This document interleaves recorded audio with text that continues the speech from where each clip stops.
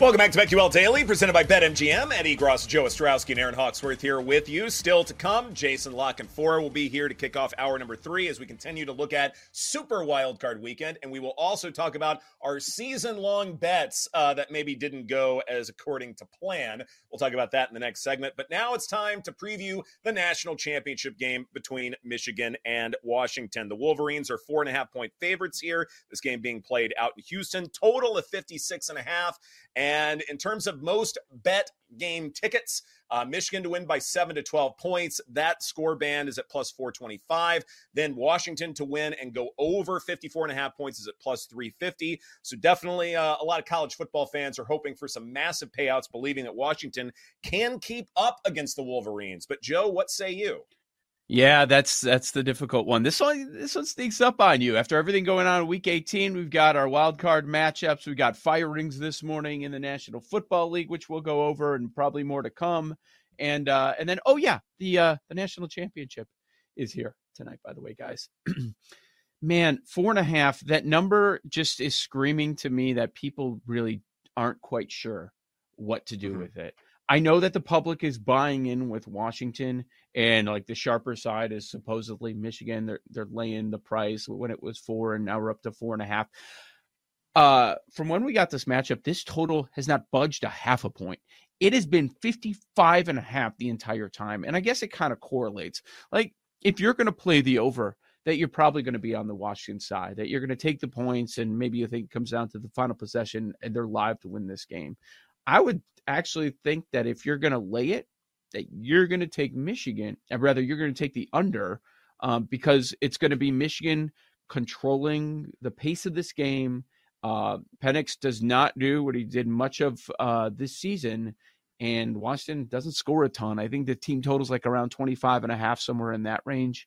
But my belief is in the Washington Huskies offense a little bit. And Michigan hasn't seen something like Michael Penix Jr.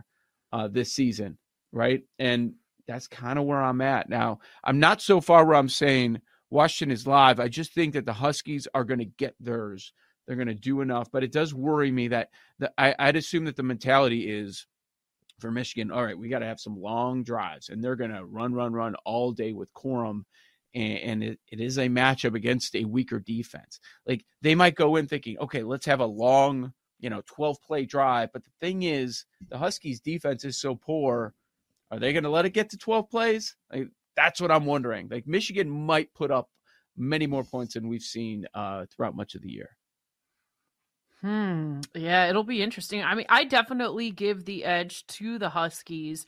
I think that Michael Penix and those elite receivers will cover the spread.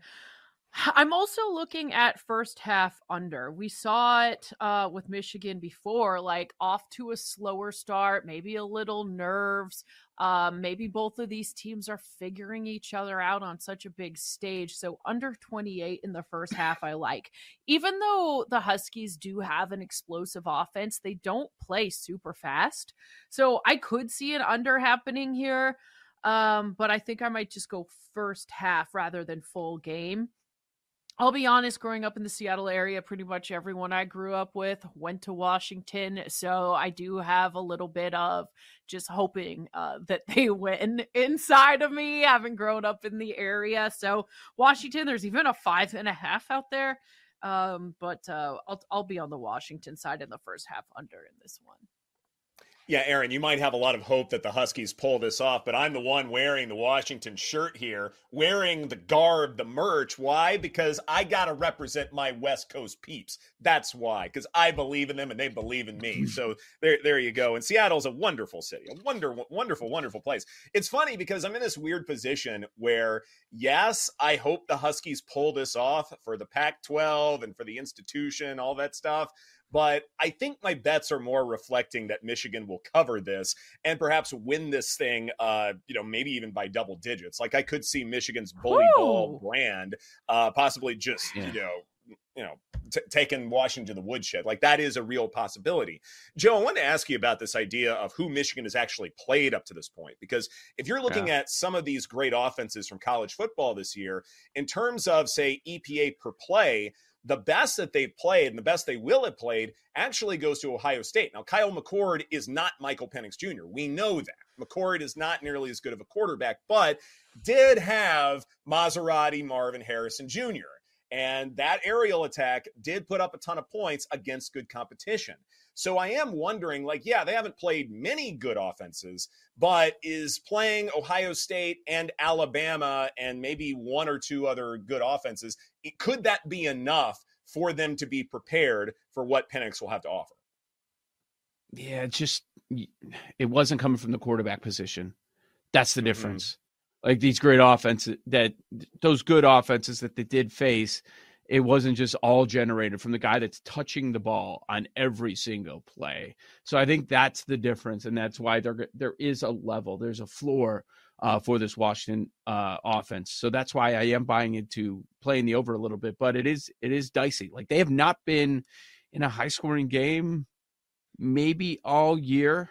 There were 2 weeks where they were involved in games that went above this number of 55.5. It was the middle of the year, and they scored 52 in each of them. I'm not expecting them to get to 52. It was against Minnesota and Indiana in back-to-back weeks, and that's why those ended up going above that number. But yeah, I do believe that that's the difference. Like you're going through it, and it's like where's the great quarterback play that they had? I guess you make the case that Milroe is the best quarterback that they played all year, right? I think so. I would think so. I believe that 100%. And certainly he's more of a runner than he is a passer, but we've also seen Milroe complete some really difficult throws into tight windows. So I completely agree. Like that was the toughest test, and Michigan passed that test. Did we see enough last week where let's play it out that it is a closer game, closer than the betting market is saying right now, or, maybe even Michigan is trailing. Because McCarthy slayed that dragon last time, do we have a lot more belief in Michigan now? Like, what if it comes down to where it is a back and forth game where it ends up being Penix against McCarthy? Do we trust McCarthy yet? I do not. Absolutely not. I think that sample size is still really small, and I don't want to let one game against, a good Alabama team, sure.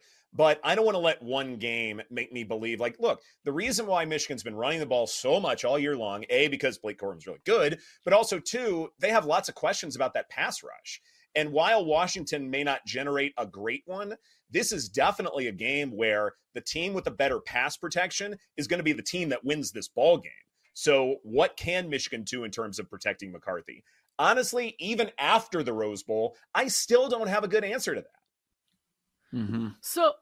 So Braylon Trice for the Huskies, he had against the Longhorns 3 TFLs and 2 sacks plus a forced fumble. So while the Huskies weren't known as like this great team that can rush the quarterback, they do have a weapon here that maybe he's going to be a bit of an X factor in this matchup. Yeah, so I think that's another angle to this game, just this Washington defense. Are you looking at them as a whole of what we saw all season long? Because people made the case, and I think it's fair, that they're trending up, that they've been getting better as the season has moved along. But also the style of play that they're gonna see in this game. Have they seen something like that, where a team that's just gonna come in and just punch you in the mouth? Like this is why this is so fascinating to me. Like these teams could not be more different, and here they are going to meet head up in the title game. I agree that the defense has been trending up, but the run defense for Washington has been abysmal. It's outside the top 100 in terms of EPA per play. You might be getting better, but you were in the hole, to say the least. So in that respect, I can understand why a lot of folks are betting on Blake Corum to score the first touchdown at plus 275 or to score an anytime touchdown at minus 350. You kidding me? I know. But that's what the public's doing. And also, a lot of folks believe Blake Corum will go over 104.5 rushing yards at minus 115. I get the idea that Corum is going to be the guy for Michigan, and I get that this Washington run defense is just awful. But at the same time, like, don't you think Michigan will be just a little more creative, knowing full well that this can't be such a predictable approach? There's a book that has Corum anytime touchdown at -1,000. Oh What? my God. Wow. It's insane. Yeah. Like, what are we doing? What are we doing? Right. He could turn an ankle in the first drive. could. -1,000. Oh, wow. Like, yeah, it is most likely going to happen. And the best price out there is actually BetMGM at -400 now. Like, Mhm. God, they're betting into that. It was -300, 350 last week, and it's going up because people are betting it. It's crazy. I guess people are looking for a sure thing. It's like even money for 2+ touchdowns for Corum. I mean, that's where we're at. It's wild. Is it? Let me ask you this: is there going to be any movement on the spread? Because we mentioned BetMGM's at 4.5, and I'm looking around. I see 5s.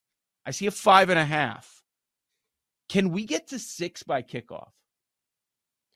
Or even sometime, anytime before? If we're at 5.5 right now. I don't. Maybe it's because I'm backing Washington. I don't think so. I don't think so. I might would love it, but I don't think so. At 6, I might be part- tempted on Washington.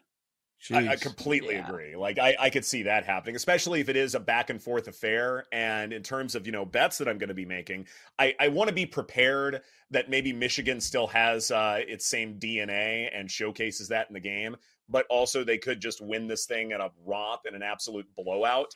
But if it does get to 6, I have to back Washington. Like that's just too big of a movement as far as I'm concerned. But will it get there?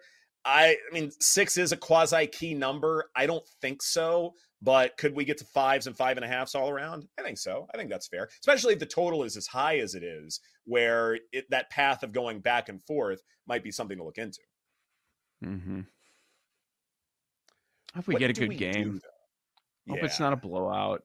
I hope it's like 23-20, something closer, not a blowout as well. That would stink. Yeah. I just also the whole narrative of the Pac-12 going away, Harbaugh and all the stuff, the karma that he could have coming to him before he agrees to an NFL contract tomorrow. Because I mean, that's how this is going to go down. Yeah, before he pulls a Pete Carroll and dips out before everything comes down on him.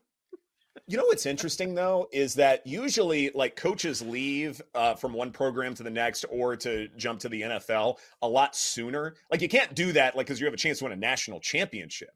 But I can't recall the last time when someone made it all the way to the end and you're still dealing with job rumors.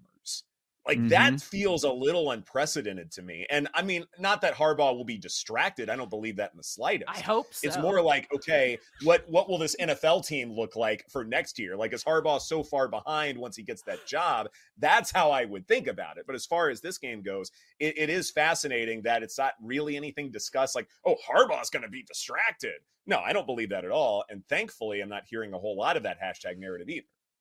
Yeah, the Raiders, if that happens, that wouldn't surprise me, even though I would like to see Antonio Pierce get that job. I feel like he's deserved it. But all we're doing is here, it's the Raiders. So knowing their history, it'll probably be Harbaugh. And remember, he started his coaching career out there. So come full circle. Does he go back there when he comes back to the NFL? Wouldn't shock me at all. I want to, so him going to the Raiders, fine, if that happens this week. But I just want him to bring in Connor Stallions on his coaching staff. That's what I want. A big middle finger to everyone. The most Raiders thing ever. Yes. I hope the announcement includes like some big cardboard sign. Like that would be fun too. Oh, God. Yeah. You know, play it up, go nuts. Like, by the way, did you guys see the Lions account with so-and-so is checked in today? And then they're like, that's not me. And then they corrected it. Like even the Lions were having a little bit of fun with the eligible receiver thing. Like it's okay in this PR world we live in now to have a little bit of fun. Yeah, I think that's a smart PR move to play into it rather than be bitter or deny things. And yeah, I like that. Anybody have the Huskies winning? Anybody? What is it? There's a $100,000 bet on Washington plus 4.5. I couldn't do that. Well, that's not me, unfortunately. I don't have that. Right, because you're controlling yourself now. This is your New Year's resolution. Yes. Otherwise, yes. Got to play a mortgage here. Thank goodness. Oh my gosh, if I had unlimited money to spend, I might be in serious gambling trouble. Right. That'll be fun. Do it for the content. This is BetQL Daily presented by BetMGM. Coming up next, we mourn the losses we suffered with our season-long bets. The tears, the coffins, the epitaphs, all when we come back here on the BetQL Network.